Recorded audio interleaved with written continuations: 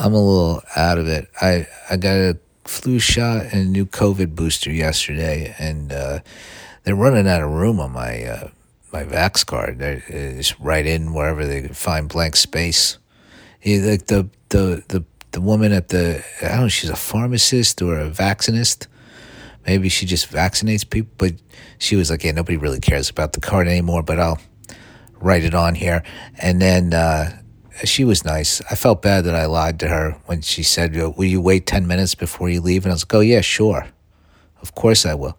And then I'm going to go over there. I'm going to go wander in the electronics aisle, the CVS electronics aisle. Maybe I want some off-brand Bluetooth headphones or some as seen on TV. I can't even think of what they have over there. But yeah, CVS is a good place to wander around, but 10 minutes?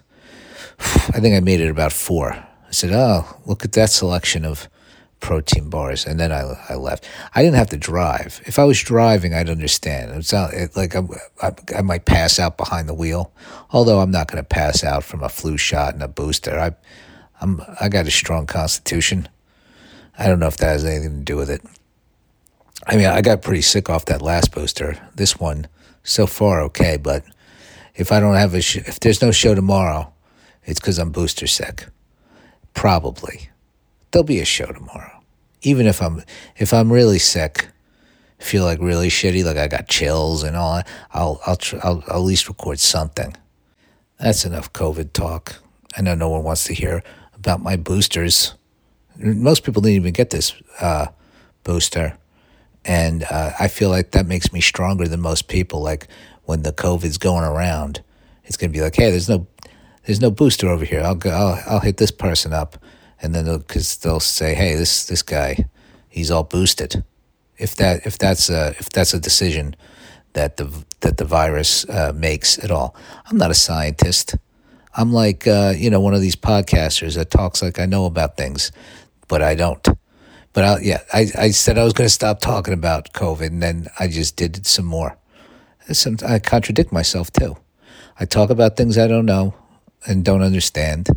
I contradict myself, and I'm a podcaster. I'm podcasting right now, so there's the proof that I'm a podcaster. If I ever go to a party and somebody asks me, "What do you do?" Actually, I hate that, but I understand why people ask it. I don't like to ask it, but then it's like so hard to bring up. Like I don't. It's just like the way in to people. I guess I think they don't like. I think other people. I think some people don't like it if you don't ask what they do, but I don't want to. But I understand that's just like normal, casual conversation. So I don't get like mad. If someone's like, what do you do? It's not like I'm mad. It's just like I don't feel like explaining. If I say I'm a comedian and then they're like, oh, you're one of those. No, but like, do you have a day job? I'm like, let's not talk about my money. But I understand. But it's...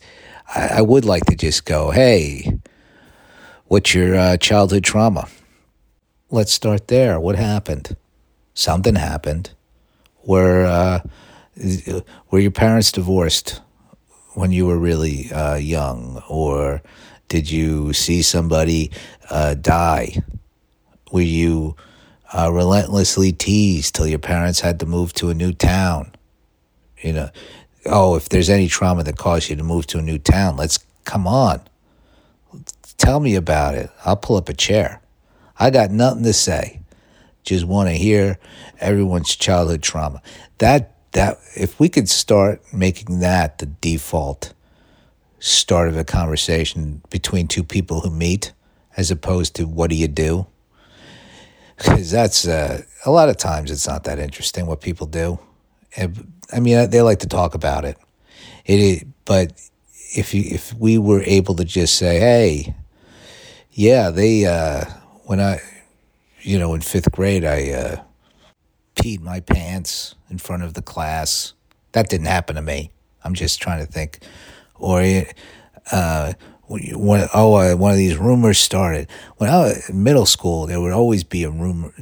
Rumors would start about different kids that, and like, I believed them at the time, but like thinking back on it, I don't know. They probably were bullshit. They're probably fake. It was usually about somebody getting caught masturbating in the like gym locker room, something like that. But then it was always vague, and you didn't know who caught what. Anyway, yeah. But those people probably. There was one kid. He got called Skippy because they said he was.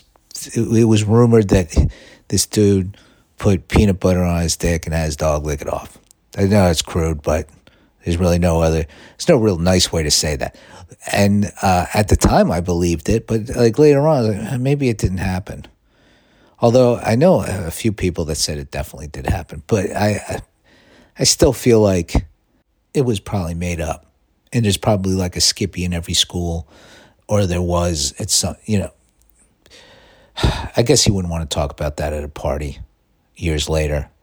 So the childhood trauma thing I understand it won't become a regular thing to do at parties, but it is a good bonding technique. If you ever saw the movie Breakfast Club, they all talk about how awful, the awful thing that happened to them that led them to the Breakfast Club, or something like, oh, my dad puts cigarettes out on me, and my dad fucking treats me like a lot of them had a lot of bad father talk.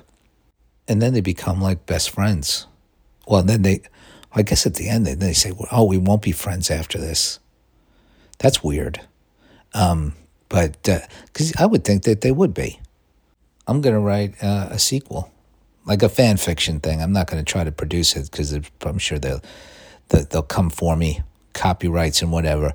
But just put out where they all are friends. Breakfast Club 2, in detention again, and now they form a gang, and they kidnap the principal, right? And then because you got to heighten it the second time, and then they go to jail. There's your third one. Now they're all in jail together, and they have to take on another gang in prison, the white supremacists. Now we get into some cultural commentary beyond high school, and you can. They could have kept that franchise going a lot longer. Maybe you can reboot.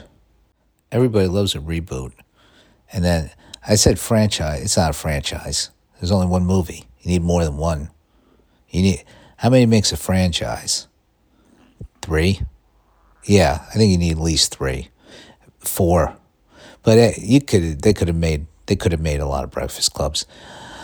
But John Hughes is no longer with us. Somebody owns the rights to that. Come on, get on it. Reboot. You can get those people all together, and then we catch up. And it's Dinner Club. You see, that way you have a play on the original title. You don't just go Breakfast Club 2.